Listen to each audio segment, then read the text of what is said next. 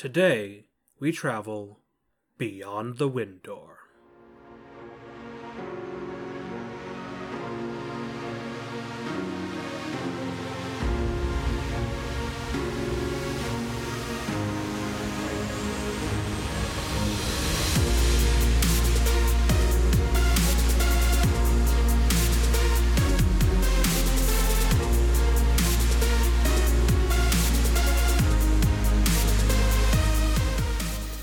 Evan, I think it's time we talked about Doctor Who. Yeah.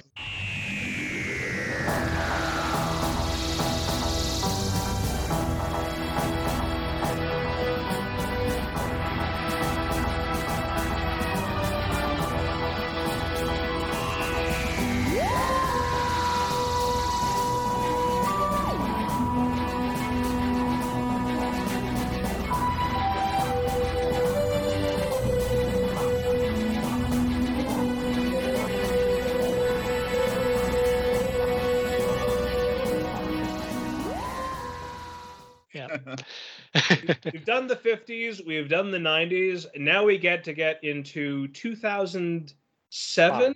2005, the mid-aughts. Yeah. So let's do the time warp again.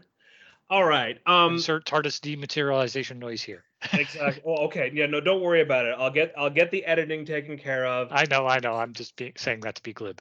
But even though we have our doctor expert on, Toby, you're the one that picked this out. Mm-hmm. Why did you pick this to round out our trilogy here? So, when we were coming up with the theme, which I'll be completely honest, we're 2/3 of the way through this show. I'm still not entirely sure what the theme is, but spooky. It's spooky, which is spooky, sort of scary, I interpreted as shivers down your spine. Exactly. Right.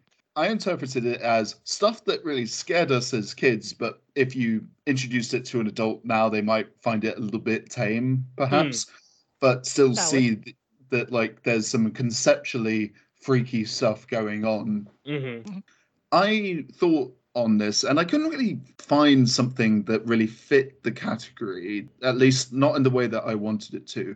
I could certainly think of a lot of moments that did really unsettle me when I was a kid, but there were more disarming moments in films that were otherwise pretty straightforward. You know, the tunnel scene in Willy Wonka where Gene Wilder is just screaming at you as a chicken's head gets cut off, and like things like the freaking clown and the bravest little toaster. It's just like, what? God, that moment. Why did we have that? Who keeps putting these moments in these films? Why is Judge Doom this intense at the end of Roger Rabbit? Remember me, Eddie!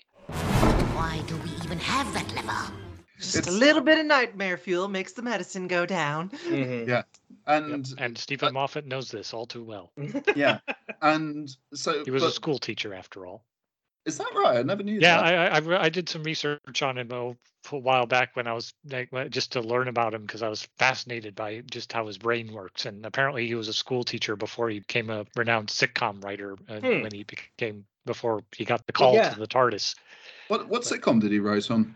He wrote several. He wrote a series called Press Gang, which I heard of in passing from another British friend of mine, which is apparently pretty good. He also created a sitcom that was kind of semi-autobiographical called Coupling. Yes, that was my first experience. And there's also that second one actually received an American remake, which let's just say he was not very charitable towards. Wow. Okay. Of course. I think my first experience with Moffat was specifically Jekyll. And then I recently got that on DVD. So I went on to watch Coupling as a result of that. I didn't get into Doctor Who until sometime after that. I want to say a matter of months or years or something. Yeah, an ex of mine actually has a similar experience to you, except her first experience with Moffat's writing was Sherlock, because she was a big Sherlock Holmes fanatic. Yeah. And she went back and watched Doctor Who and became familiar with his Who work. And So all of this, to go back to your question, Greg, of what led me to this, is that the moments that I could think of were just that, moments rather than entire films. And I wanted something that did encapsulate that. But then it hit me that the Doctor Who revival series was full of moments that stuck with me. And I wasn't very young. You know, the first one started in 2005 and I was like 11 at the times. Well, I feel old now. I was young enough that it still got under my skin. And this one being one of the earliest, it was the first season when Christopher Eccleston was still the Doctor, and that did stay with me. And by this point, I think most people listening to this will be familiar with the episode Blink, whether you've watched it yourselves, you know it by reputation due to the Weeping Angels being very iconic, or you've listened to the, I think, after school episode that Alex and Sharon recorded on it. And that is a fantastic episode. It's a really excellent piece of horror short story fiction. And, you know, it's a neat introduction to the Doctor, but this one is, I think, the first episode that Moffat was credited as a writer on. It was, Yeah. yes. And unless you count this one comic relief charity thing he wrote called The Curse of Fatal Death, which was meant to be... We're not very counting funny. that. That one's very funny. But it is great. Rowan Atkinson playing the Doctor, as well as several other people. Okay. Yeah. Yeah. And the... Produced by Richard Curtis, who ended up writing an episode for Moffat's first season as showrunner. No, this episode, while I don't think it sort of took off in terms of like the public consciousness as much as the Weeping Angels did, principally because the threat was a one-time thing, unless like Kevin, you are more up to date on Doctor Who than I am at this don't stage, remember if they ever brought back like what caused the gas mask thing in later episodes. Exactly. I don't remember, but this is also the introduction to a very beloved character in fan circles, Captain Jack Harkness. Oh, my heart. I love him so much. You've got an excellent bottom too. Okay, I so love that. Thank you, Kevin. That establishes him right off from the off, just like, you know, it just shows that, you know, he swings both ways and it's treated as totally normal. Is it treated as totally normal? That's all I got. No, well, I mean, he not only goes for men and women, but because of the time period where he lives in, he also goes for aliens too. So flexible. Heaven, it's sci-fi. People fucking aliens is the expected thing to happen. Only coming. We haven't had a lot of people of color so far, but at the very least, because it's Davies, and because Russell it's T. the introduction, Russell T. Davies, and because it's the introduction of John Barrowman's character, Captain Jack Harkness, we have at least moved out of the realm of heteronormativity. At the very least, because he's kind of the cause of everything going wrong in this, he's kind of our resident bi disaster in this episode. So this episode, like, I think anecdotally, a lot of the people that I talk to, especially here in the UK, remember The Empty Child. And if you quote, like, "Are you my mummy?" people will know what you're talking about. And it's I have a because... funny story about that. Oh, yeah? Please share. I have a funny story about that. I have a friend who's a big Doctor Who fan herself. She lives here in the States. And one time on her one of her Facebook posts, she decided to post a picture of herself wearing a gas mask. And I posted a comment saying, "Are you my mummy?" She thought it was funny as hell. Her boyfriend was like, "What the fuck did this guy just say to you? This is not right." And she had to be like, it's okay, it's a joke. Alejandra had your hand raised. The plot of this one is that they're chasing down a probe, and then like they get to London, and it's like, what's going on? Why is there this creepy child in a gas mask asking for its mommy? And then in the second episode, follow up to that, it's like, oh, the creepy gas mask child, they've got space nanobots, and a bunch of other people have got space nanobots, and now you have zombies. That's even worse than regular zombies, because they don't even have to bite you or scratch you. They literally just have to touch you, and you become one of them. Don't let them touch you. What happens if they touch us? You're looking at it. The moment that I think solidifies the threat of all of this, there's a lot of incidents like early on where the child is at the door, and that's very creepy and foreboding. But I don't think it comes then. It's actually when the Doctor enters the hospital and you just see all of the victims in bed, each one with a gas mask, and it's an abandoned hospital. It doesn't even have a skeleton crew. There was just a single man there, played by Richard Wilson.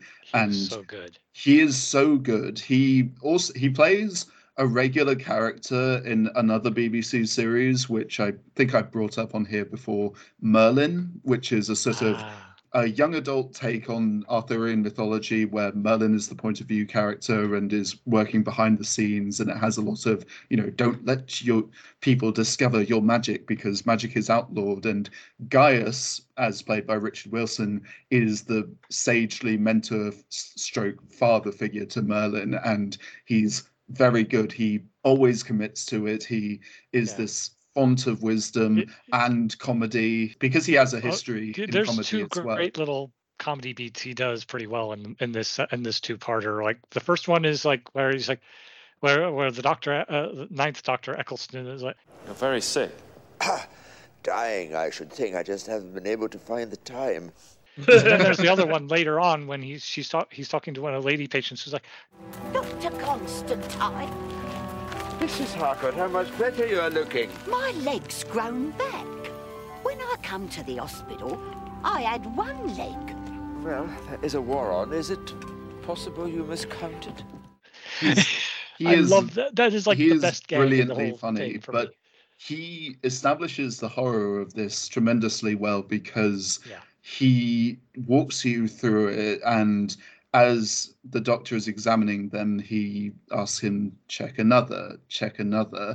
The fact that all of these victims, it's not just that they have a gas mask, they have the same injuries, the exact same injuries, right down to a scar on one hand. And when the doctor mentions that, you just see Richard Wilson glance at his own hand, which has the same scar. And he describes it as physical trauma as plague.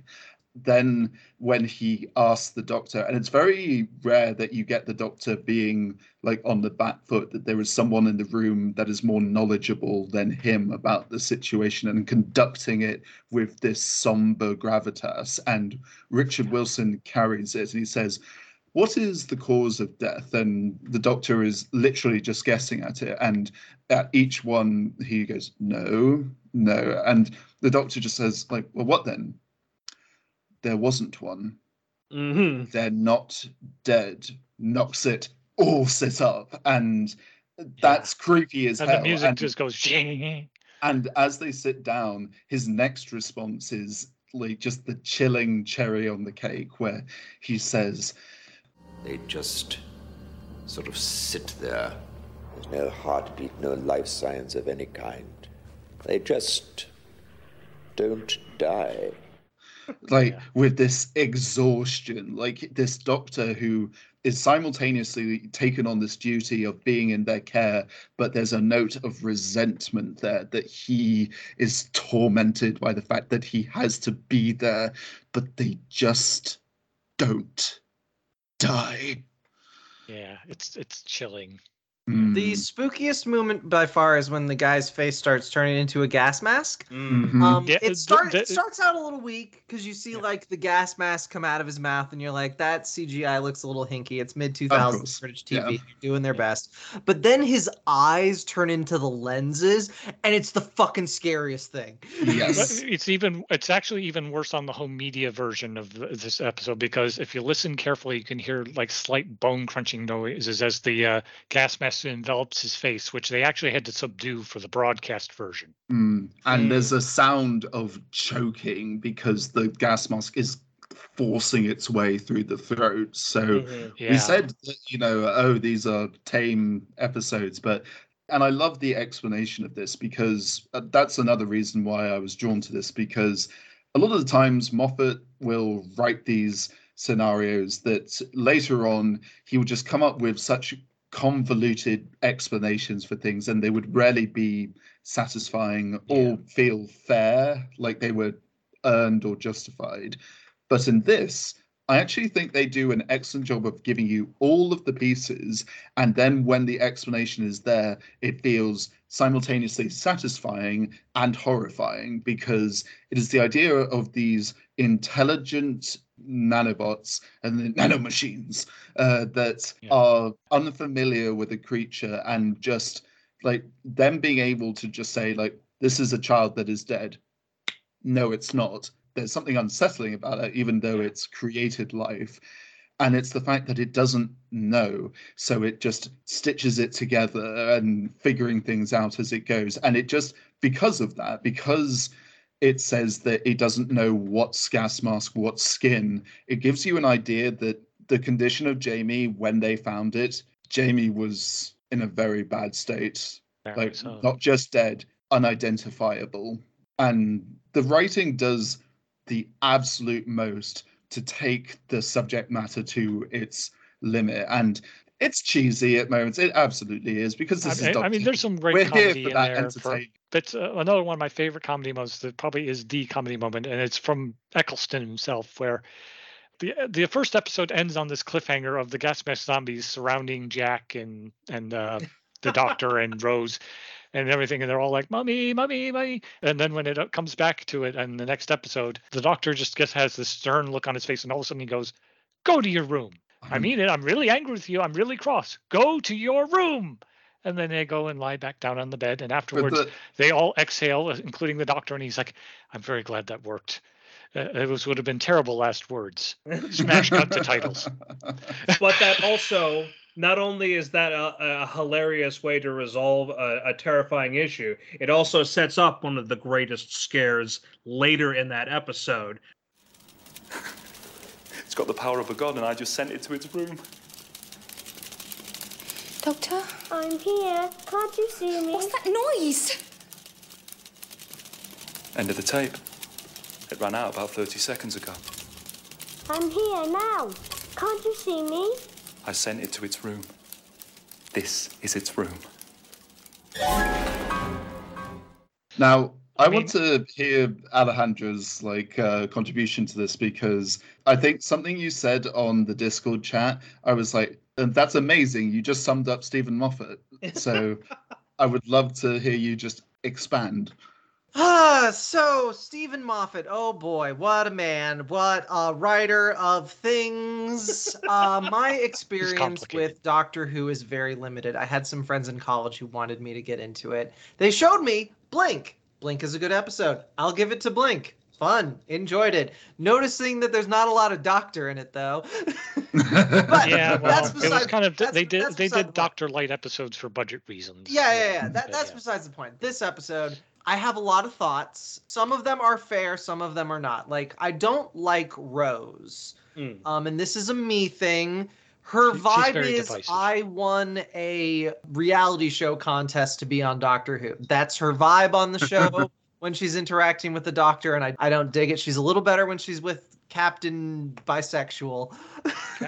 I think she actually has a little more chemistry with Tennant to some extent too in season 2. So I mean, and the line that I said that Toby's referring to is that this episode is simultaneously, it's trying to be clever and is actually clever sometimes. Because Stephen Moffat in a nutshell. Sometimes it does something unexpected, clever, and you're like, oh, that's a good idea. Like, they introduced the laser gun, and it's like, oh yeah, we can just knock a hole in the floor with this laser gun. It's great. But then it runs out of juice, and it's like, okay, I mean, yeah, sure. Why wouldn't the laser gun run out of juice? That's a really complicated fucking thing it's doing. Like, how much battery can you cram in a laser gun? But then there's other stuff, and I think it's like, y'all were talking about the go to your room line. That is a great example of a line where I have the distinct impression someone was trying to be clever. It makes sense, but it makes sense in a way that I feel the person sitting down at the writer's table and being like, oh, I've come up with such a clever thing to write down, without really considering how much it really fucks up the tone of the really dark cliffhanger of the last episode. Well, Stephen Moffat loves his mood whiplash a little too much, I will admit. Yeah. But I think it only works as well as it does because Eccleston just sells it. In the second episode, there's a lot more of the Doctor and Captain Bisexual sort of like posturing, roundabout competing for Rose's affection. Not like a really explicit way, but I wasn't enjoying that. Yeah. And there's just and one thing I definitely didn't need to be in the episode was the revelation that the young girl who's been taking care of all the street urchins is actually the mother of the child, which means she was pregnant at like 15 in the middle of war-torn London. And I'm like, I don't like... Sure, the episode doesn't actually go into any details of that. There was something that was cut from the script, but at one point where like this one mysterious guy was meant to show up who was going to help the doctor and stuff, and it turns out it was going to be, you know, the father of that child. Yeah, definitely don't include that guy. And as if that was bad enough, it was also going to be heavily implied that the guy was German. Oh, for fuck's sake! Wow, so none of that. Please, thank God none they cut of that. so that made me wildly uncomfortable, and that's right before the episode pulls out its like big "we're gonna fix everything" trump card, which, as you said, Toby, is actually pretty earned. The whole like concept of like, oh, the nanobots were just confused as to what a human actually is, and once they figure it out, they stop their fuck up. It's like, you know what? Okay, that there's like a logic to that. It's a step-by-step kind of thing. I mean, that kind of thing, it permeates a lot in Stephen Moffat's scripts, where with the exception of probably the Weeping Angels, where the creature is not necessarily malicious, it's just a little misunderstood, I guess. I'd say the other main thing, and this was a problem in both episodes, I find that the second episode is a little weaker than the first one, because the first one does all the tense setup, and then the payoff I just find a little weak. But the thing that's weak in both is that I don't know why the Doctor seems to be under the impression that England saves the world in World War II. Yeah, it's very jingoistic, isn't it? It is a little jingoistic. It's a BBC show. It is a BBC, like, yeah, exactly. But that's exactly the thing. It's like the Doctor. I mean, granted, as a it's revealed in like a later season with Matt Smith's Doctor that apparently he's been friends with Winston Churchill for across his various incarnations. It's one thing if Rose is rah gung ho Britain, because she's from there, and it's a BBC show. I expect there to be a certain amount of that, just the same as way I expected from American productions to be American jingoistic. Like, I don't question it necessarily from like, why is this here? I know why it's here, but it is just weird when it's the Doctor, who should not give a shit about what this one island did in one war on Earth. Well, in fairness, like, this Doctor is the one who basically is still kind of dealing with the Time Lord equivalent of PTSD from the Time War. So he's kind of a shell-shocked veteran, and he's kind of adopted Earth as his home world, basically, because but that doesn't mean he he shouldn't give that much of a shit about Britain's contribution to World War II, okay? And he definitely shouldn't be saying, but he loves like, human history. I mean, everything every Doctor has in common is they love human history. Well, he should know it better then. Yeah. I mean, even the Doctor has his biases, so. But they should be inhuman biases. They shouldn't be very human biases. Well, humanity's infectious. What can we say? Well, I don't want to pile on in any way. As Toby's about to get into, just because the three of us have some degree of fondness for the Doctor, it doesn't mean Alejandra doesn't have a valid point. I will say that trying to judge these episodes by themselves is difficult, because each new Doctor brings with them their own personality, their own context, and the writers too work within the current cultural context. I've heard at least one occasion where the Fourth Doctor praised all of humanity, without any national labels.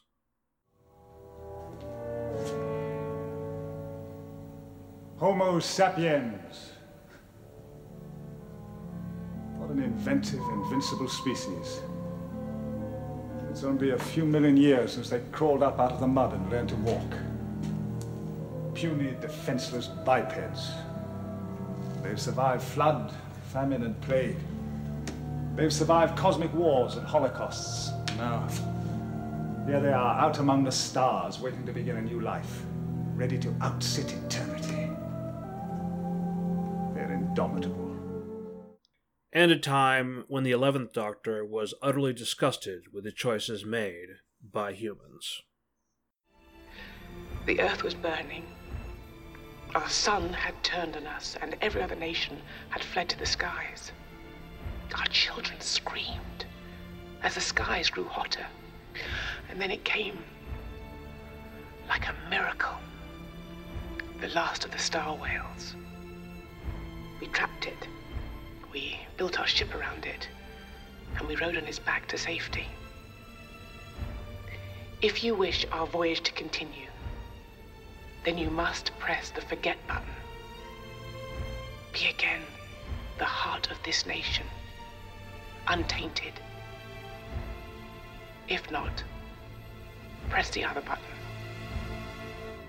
Your reign will end, the star whale will be released, and our ship will disintegrate. I hope I keep the strength to make the right decision. I voted for this. Why would I do that?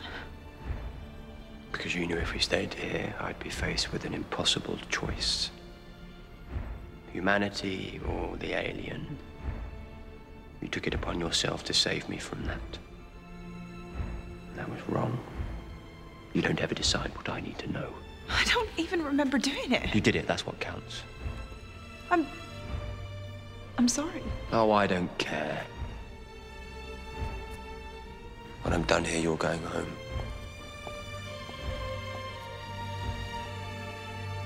Why? Because I made a mistake. One mistake. I don't even remember doing it. Doctor! Yeah, I know. You're only human. What are you doing? The worst thing I'll ever do. I'm going to pass a massive electrical charge through the star whale's brain. Should knock out all its higher functions, leave it vegetable. The ship will still fly, but the whale won't feel it. That would be like killing it. Look, 3 options. 1, I let the star whale continue in unendurable agony for hundreds more years. 2, I kill everyone on this ship. 3, I murder a beautiful, innocent creature as painlessly as I can. And then I find a new name, because I won't be the Doctor anymore. There must be something we can do some other way. Nobody talk to me. Nobody. Who has anything to say to me today? For those who listen to this clip and are horrified at this scenario, without wishing to soften the power and impact of the writing and performances, we can at least assure you that they don't go for any of the Doctor's 3 options. We won't say more than that, as this already spoiled enough of a future episode of Matt Smith's run as the Doctor. But we needed to provide the whole context in order to explain the Doctor's reaction in this case, as well as highlight that the show is not above critiquing the British state or humanity as a whole. But to get back to my original point, the Doctor is alien, yes, but he is also as ineffably human as the rest of us, capable of mistakes and anger and passion and despair and hope. He is large and contains multitudes. And so do we. This is what I wanted, is to be able to hear this, because like Doctor Who is such a, I think it was one of the formative series for me in many ways, but like, it absolutely has these elements where it's just coming at it at such a angle. And I think that these episodes, the fact that it has these successes and it also has these drawbacks, and I feel like I'm just sort of being too like middle of the road on all of this, but yeah, I'm probably in the same boat as you, so. But no, I just want to make sure that like Alejandro doesn't feel like, for criticizing this, it's like, oh well, this episode is perfect. How dare you, Alejandro? Yeah. I mean, I'm perfectly willing to accept criticism of Doctor Who, because I mean, the only case I will not accept a Doctor Who criticism is when Jodie Whittaker was the incumbent Doctor, and all these sexist assholes were like, "No, my Doctor, she's a woman," and I'm like, "Fuck you." That's part of the reason why I wanted you to put together some Chris Chibnall episodes for me. And I'm still working on that. I mean, I've got the Peter Capaldi episodes picked. I just need to pick some moments where Jodie really shines. So, as well as some of my favorite Big Finish stories that you could listen to on the sly. So, I've heard that the recent Chris Chibnall stuff is like, Doctor Who is apparently at a low point, and that's might be part of the reason why for the 60th anniversary they actually brought Tennant back to play a different version of the Doctor and bring in some of that old stuff. I'd like to think that one of the key reasons they brought Tennant back, aside from that, is also the fact that we've also got another Doctor coming in, Ncuti Gatwa, who's going to be the first Doctor being played by a person of color, and that's a huge deal. And he's fantastic. He's very good. From what I've seen of him and some other stuff, he's great. I'm looking forward to seeing what he brings to the character. Like, I think Russell kind of through like seeing what Stephen Moffat had done, like expanding on stuff that he had done, in his era of the show, wanted to kind of finish off this one plot point that he had with Donna Noble, like that he just kind of discarded back in season 4 or series 4 rather, and kind of just bring it back and kind of give it a more, I guess, not necessarily definitive, but a more satisfying conclusion than, he had Tennant come in just to kind of help carry the show into the 60th anniversary so that, Ncuti wouldn't have to be burdened with that. And I like to think that Russell was doing that as a favor to Ncuti so he could help with the start transition. afresh. Yeah. Everything Kevin says makes sense. But unfortunately, it also makes me think of the recent issues Marvel has been having, and that they also want to go back to when their IP was beloved by bringing back the old cast. I'm not saying these situations are entirely alike, but it is noteworthy. I do want to bring up a response to some points that were made earlier. I've never had that big of an issue with the tonal shifts of Doctor Who, because to a certain extent it's always had a significant amount of horror spice and a significant amount of comedy spice, just sort of mix the two together, and these 2 episodes are definitely emblematic of that.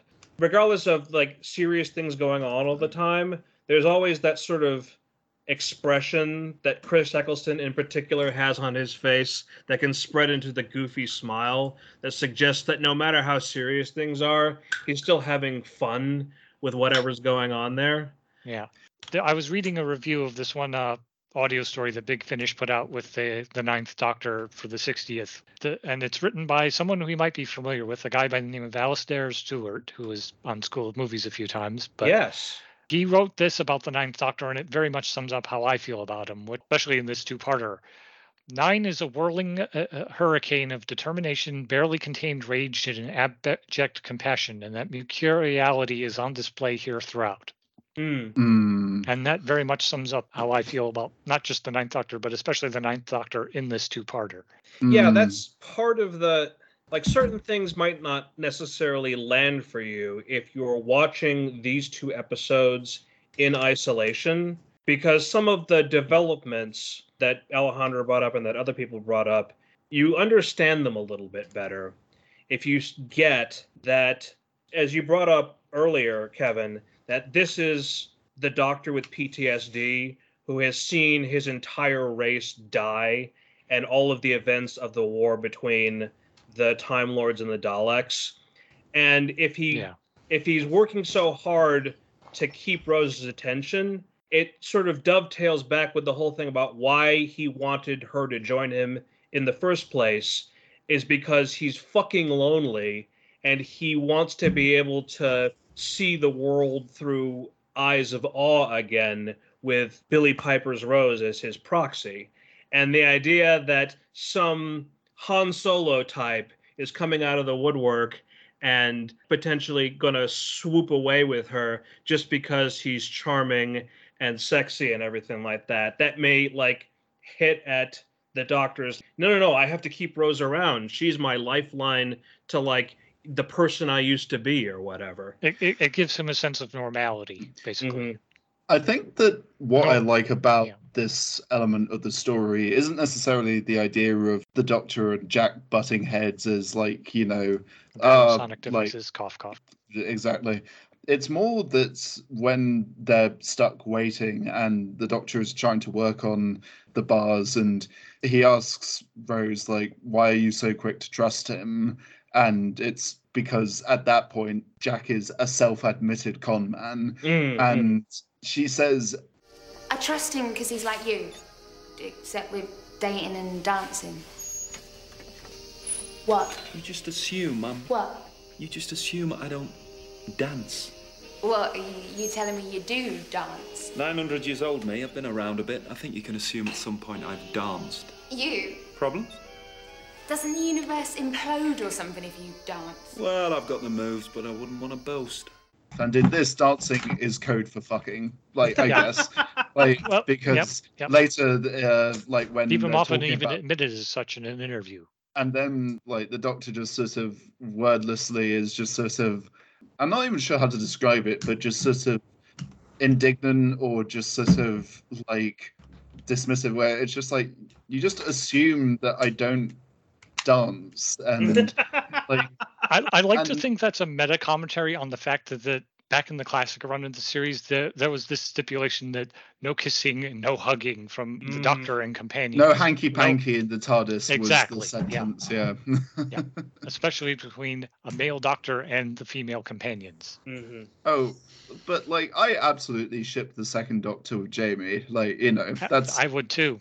Yeah. Especially that moment in Tomb of the Cybermen where they grab each other's hand and they're like, oh. Look, Jamie which was rocked apparently that an ad lib on kilt. Let's Troughton just and be Fraser clear Hines' about that.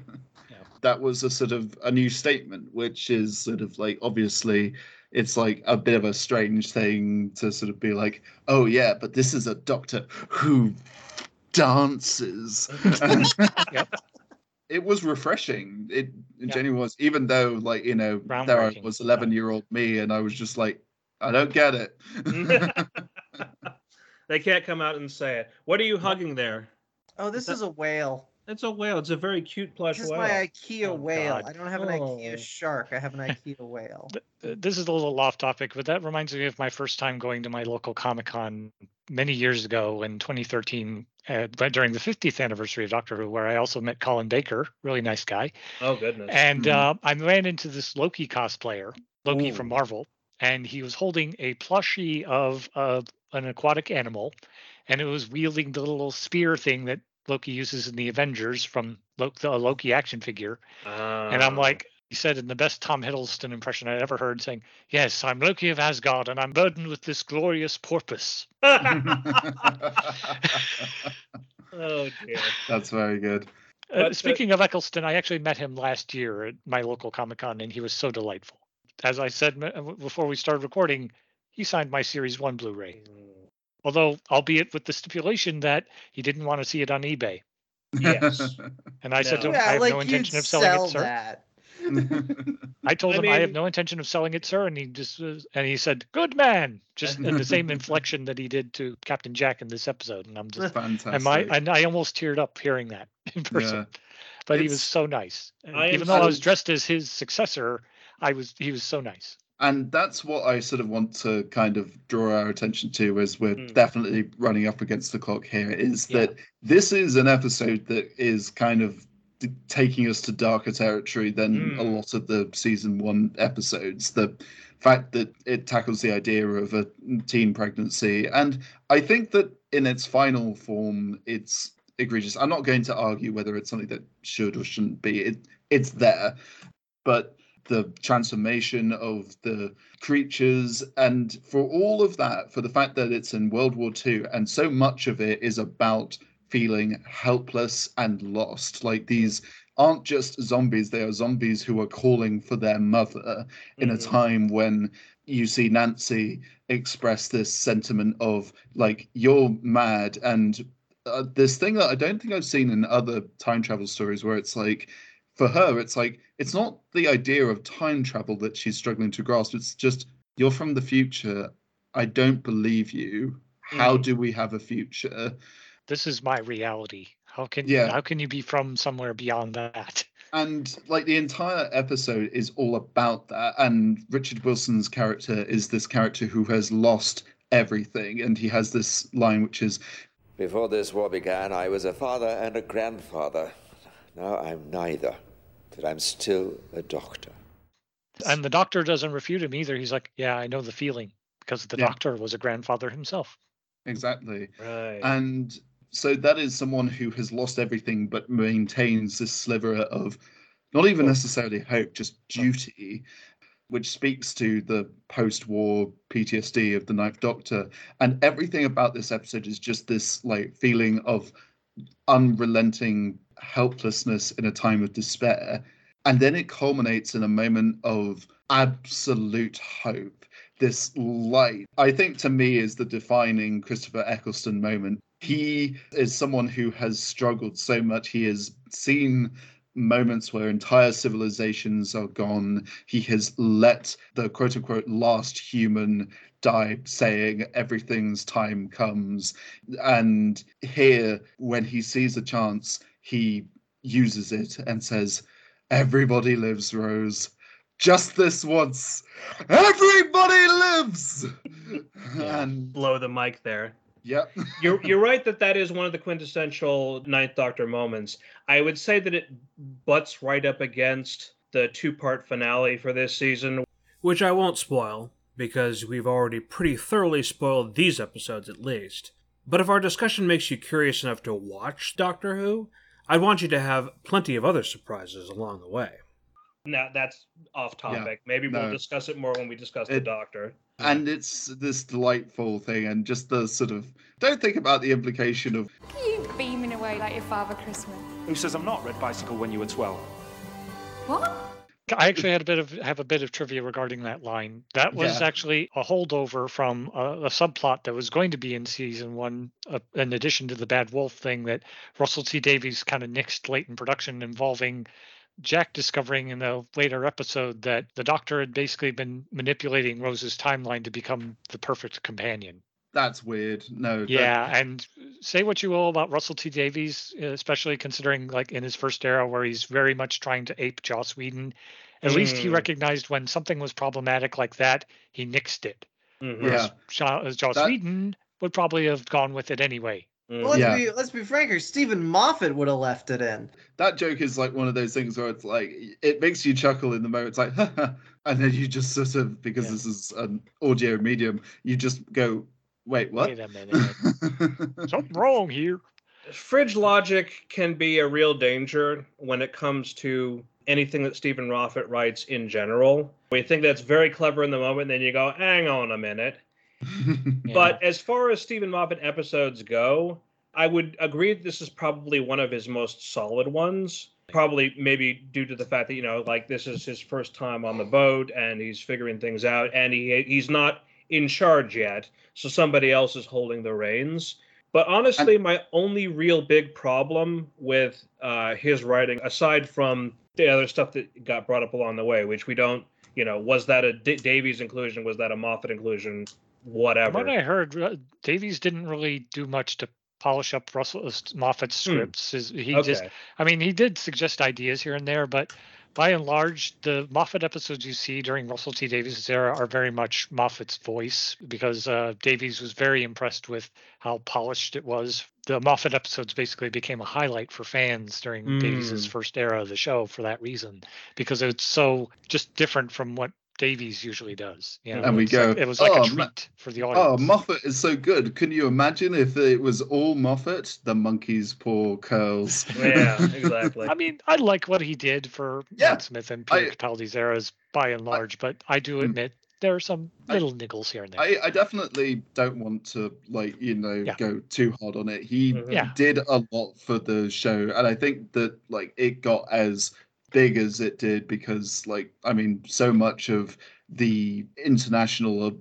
appeal and memes came with stuff that happened with Matt Smith and fish fingers and custard and the Madman in the Box.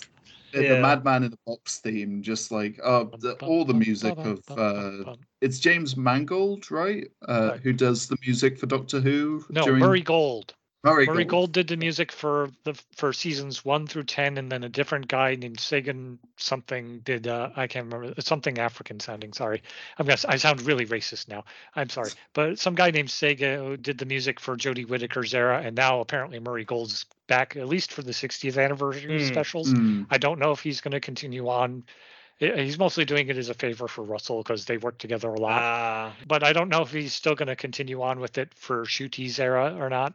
And to round us off with this, as you say, I think Moffat works best as an episode writer rather than a series writer. Yeah. And I think that this is probably, for as much as there are arcs that you see across the first season, this is a really solid story, I maintain, and I think it's worth revisiting if you vaguely remember it and are curious about it. Or it's just hey, what's a good Ninth Doctor storyline? I think this one is. Yeah. The one thing that hits a little weird in places is that because they're technically outsiders coming into a world that they don't know what's going on, they need someone to explain the idiosyncrasies of not just the time that they're in, but also whatever it is they're facing. And while Dr. Constantine works for part of that, the other part of that is, of course, Nancy, who is shockingly genre savvy. But there's at least one point where that doesn't work as well, where the cleverness conflicts with the vibes, and that's specifically the part of The Doctor Dances, where she's trying to explain to the kids, you need to look, may not be around, you need to be able to figure these things out for yourself, and then suddenly points out that the kid is no longer typing at the typewriter, and is in fact sitting down. Like, how did the kid that was typing not realize that the typewriter was still typing after he sat down? I think because, like, the person who was the beacon of support is talking about leaving, and you're thinking, like, because you, the audience, don't necessarily, like, clue into it until she points your attention to it, because it's a magic trick, while your attention was over here, the audio was over there, like, just kind of... Well, that typewriter scene was a last-minute addition to the episode because they needed to kind of beef up the runtime a bit, because there was some stuff that was cut from the finale of the episode for technical reasons, and Moffat just needed to write something that didn't include the leads, and only two characters that could talk and all that, and just kind of props that could be used were limited. So, although Moffat originally wanted to use a record player, but was informed that it wasn't feasible. So, so the typewriter was in there, and I think the typewriter was actually a little more effective, especially since you see it's typing "mummy, mummy." Work and no play, like, makes Jamie a dull boy. That is one of the things that he uses Very effectively, but he does it multiple times within these two episodes, is turning what we essentially relate as being a background noise into something that's actually very scary. Like, the reveal in the recording booth. Yeah, exactly.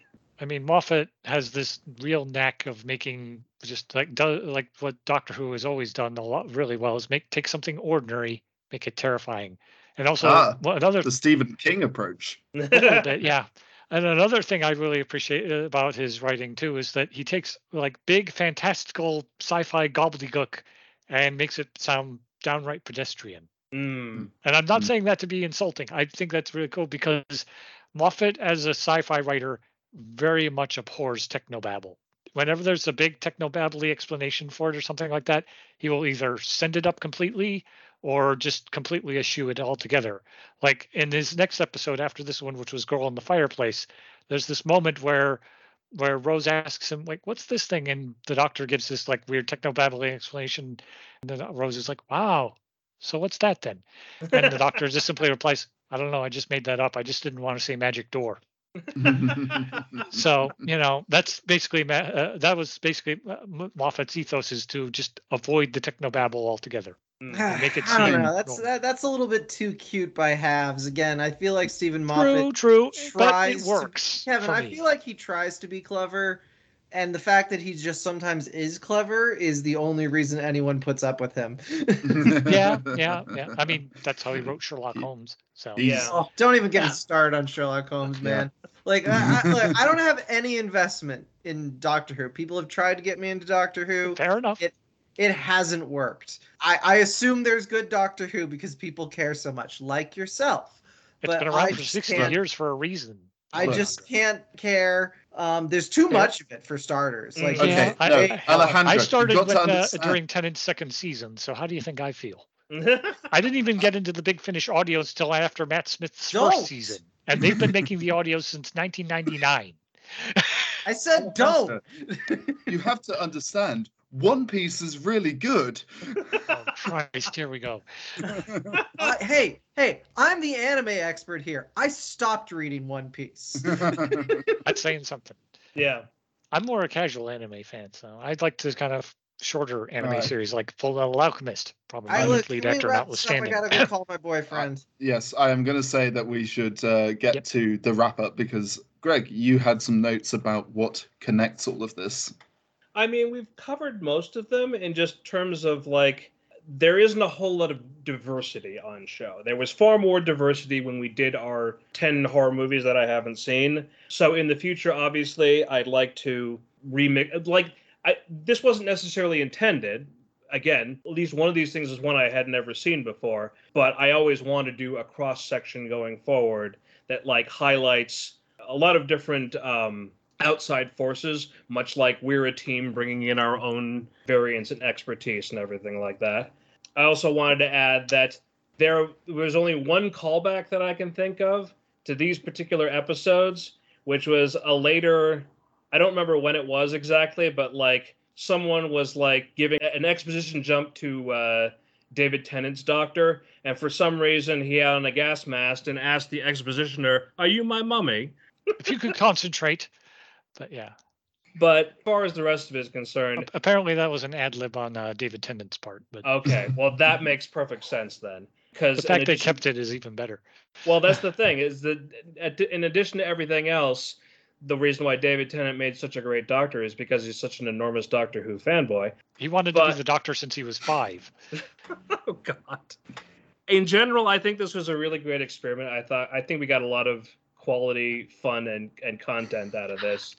But it's something that I feel I'd like to talk about in the future in general, is that because of the way I watch these things in order, in terms of like old, newer, newest, regardless of how good a piece of media is, whether it's liked by audiences at the time or if it's liked in hindsight, like it's a cult classic, it occurs to me that the older stuff can always be influential on the newer stuff, regardless of how good. Like there may be like been one good thing that came out of a crappy schlocky movie that someone's like, I can do that better and incorporate that into future media. That's probably one of the big hallmarks of stuff that Alex has put out to bring it back to our normal content. I really enjoyed this as an experiment in general, and that makes me feel good about us going off the beaten track and trying stuff that we haven't done before. As always, these side projects expose me to things that I was unfamiliar with, and that's what I always enjoy about media, is that it is a perpetual education. So thank you both for providing that. Kevin, we're definitely, as soon as you come up with your list, and as soon as I watch everything on your list, we'll set up something for a future show. Provided my work schedule doesn't get in the way of that. Well, again, we'll work around that. This is the side project. Toby and I will continue doing our thing, which should. It's easier to schedule 2 people, especially now that Toby has a little less stressful stuff going on at his plate. Because he's a doctor now. Yes, he's an actual doctor. He has a PhD. He's fucking cool like that. All right, Alejandro, the check is in the mail. Take 2 of these and call him in the morning. And Alejandro, thank you so much for coming on for this. This was a delight, as always. I know I make my jokes, and this is not a letter that I've been contractually forced to read out at the end of this session. But yeah, thank you. Yeah, no, it's definitely been fun.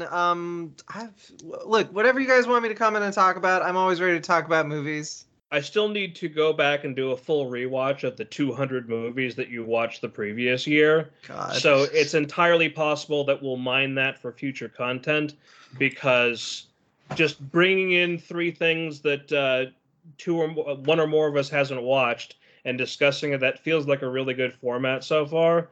So, but in the meantime, we've passed the 2-hour mark. I think that's enough talking about these really ridiculous films. Good evening, everybody. And thank you, listeners, for listening to this ridiculousness once more. I'm a doctor. Bye.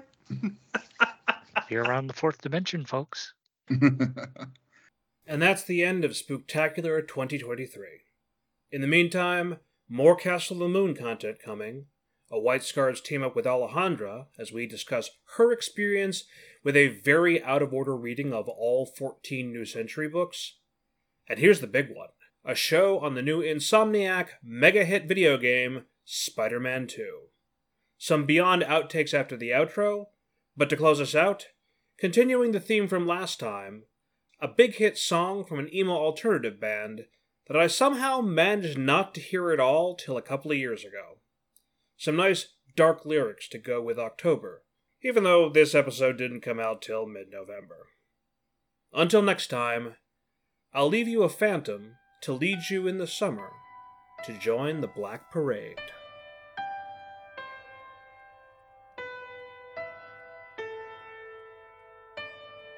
When I was a young boy, my father took me into the city to see a marching band.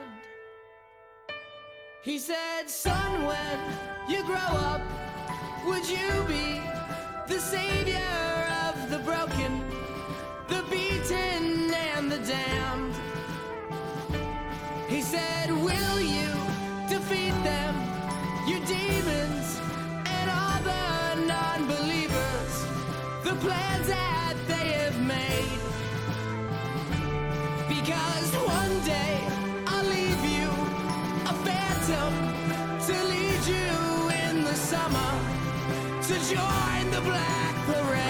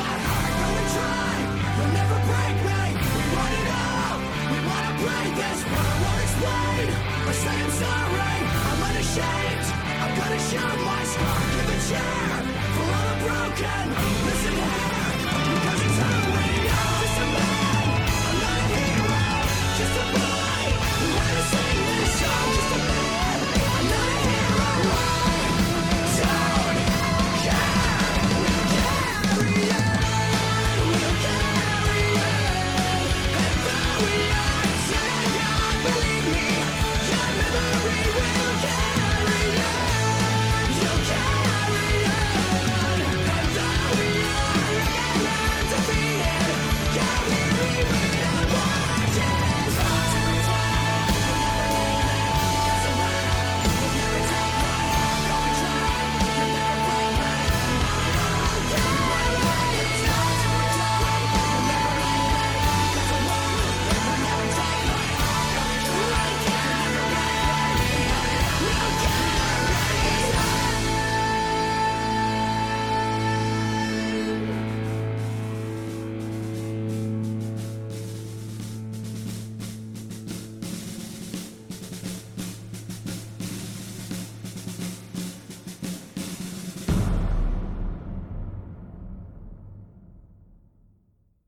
as mentioned previously, we talked for over 3 hours on 10 movies. We should probably talk less overall on 3, but we'll have to That see where it should goes. feels like it's a rather strained word.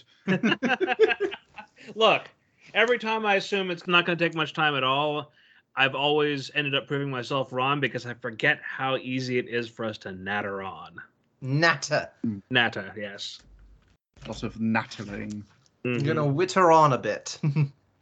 What was it? I got that from Good Omens, I think. What the Nattering Sisters, that collection of evil nuns or something like that? Yeah, that feels like a Terry Pratchett word for sure. There it is. Mhm. Almost forgot the pop shield.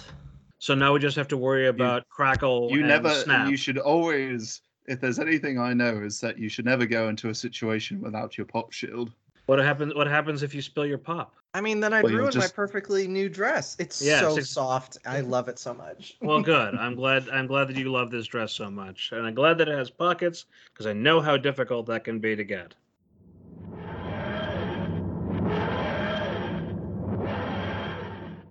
All right, so how are we starting this sucker off? Okay.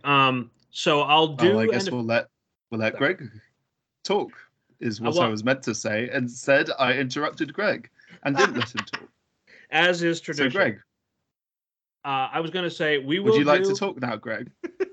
Toby, bad Toby. No. You don't understand, Alejandra. This is how it normally is. You haven't seen. I've edited some of this stuff out. Some of it I've put into outtakes. Toby is being himself here. So yes, I am. Anytime Greg steps away, I mean, you've probably heard this in outtakes repeatedly if you listen to the show, but anytime Greg steps away from microphone, I will just leave a series of things for him to discover when he comes back to the edit. And it will usually be whatever nonsense comes to the forefront of my mind in that time. A lot of the time, it's absolute garbage. Sometimes it's gold. It's hidden gems other that times I have I'll to share with everyone else. Yeah. Yes. And sometimes I'll just sing a little song. You got to sing a little song sometimes. Give a little whistle.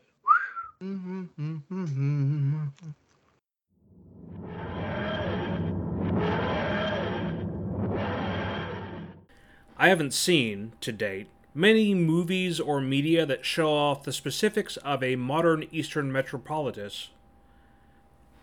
Wow, I did it twice. Metropolitan. That's not even a fucking word.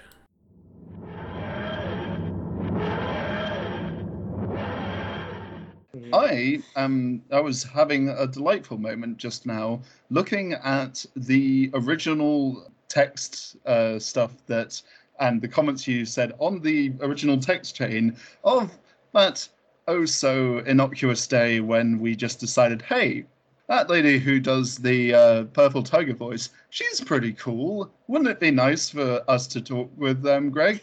Oh, Greg, I thought that went well. Greg, did you have a good time with that podcast? Did you? Sorry, I'm too busy talking with Maureen some more. Oops, she decided to come over. Oops, I married her. Oh, whoopsie. I like that tiger. Gonna put a ring on it.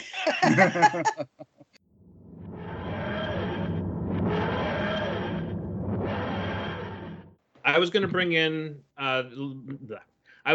Maureen with later. Wow. Okay, I cannot talk. Excellent. You can tell that I'm. Put it in the outtakes. Put it in the outtakes. We're in outtake zone now. Nothing matters because you've listened to the whole podcast, so it doesn't matter. You listen to me, I'm spouting gibberish, but you listen to the entire show anyway. So who's the fool? The fool who speaks the foolishness or the fool who follows him? That's what the great science fiction character Spock said.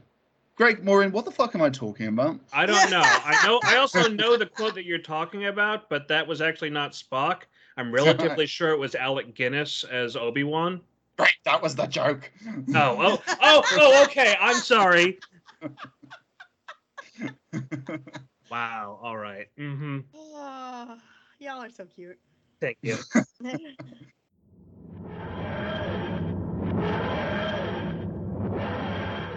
Cute. I would like this man right here with the shiny head and the cute face and the nice booty.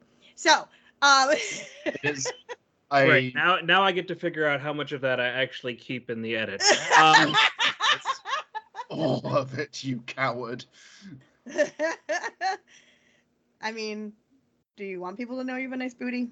I would advertise it to the world. But here's the thing, Greg. You don't need to say, like, some things just communicate across, even in audio. We know you got a nice booty. Excellent. I got my wife on the line. I've got my work partner flirting at me. This is a great recording already. Anyway.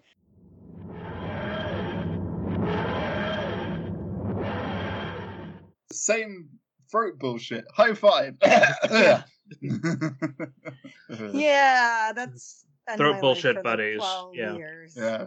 Throat bullshit buddies is a good name for a podcast, but I don't know that it would catch on. No. Do you want to hear some of our throat bullshit? Tuesdays with phlegm. Mm-hmm. No, Fridays with phlegm. That sounds better. Phlegm FM. That sounds like the worst ASMR show ever.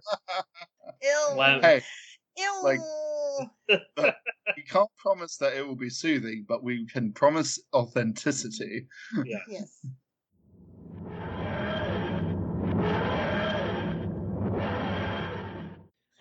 To get back on track, this is going to be fascinating to edit because I'm going to have to take so much stuff out. That's for future Greg to figure That'll out. keep you off the streets and out of trouble. Yeah, exactly. Yeah, we know how you've been going to the streets and feeding various Yakuza goons their teeth. That's a reference that nobody's going to get. Bringing it back again.